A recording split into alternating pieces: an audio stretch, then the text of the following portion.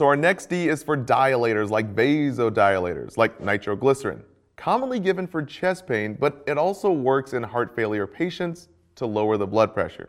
So remember the O's here. Think diolators like nitro. They open up the blood vessels to decrease the blood pressure by dilating the vessels and decreasing resistance. In fancier terms, it helps lower preload and afterload, which lowers the blood pressure. This results with more oxygen out to the body. Kind of like taking your thumb off a water hose, you relieve the pressure, and all that tension in the tube is suddenly decreased. In the same way, wider dilated blood vessels means less constriction and less pressure, or low blood pressure. Now again, our famous vasodilator is nitroglycerin. So think nitro makes the blood pressure low, or gives O2 to the heart muscle. Or just think nitro is like a pillow for the heart, rested and relaxed, decreased blood pressure.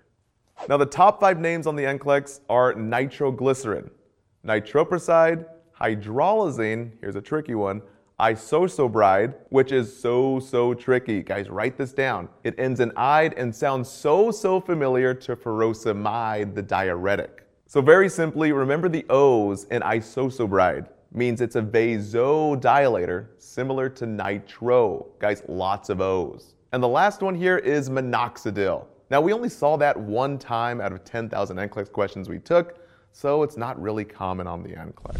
Now the killer precautions, the #1 thing that shows up on the NCLEX and nursing tests is no Viagra. Drugs ending in -afil, like sildenafil. Guys, it will kill.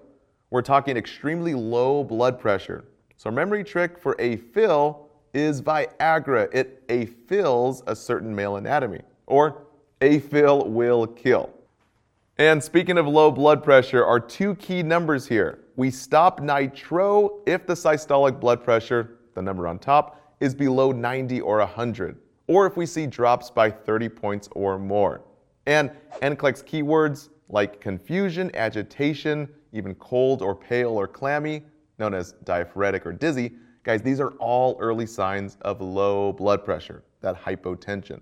So we always monitor that blood pressure with nitro. Now, normal side effects are always the 3 H's, usually always present after the very first dose.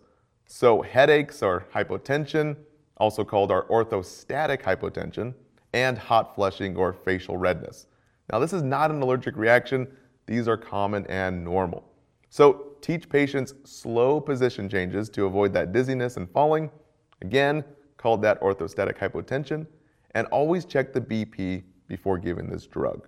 Now for the top 7 NCLEX tips on nitro, we're talking patch versus pill for angina patients. Guys, we cover that in our angina chest pain videos.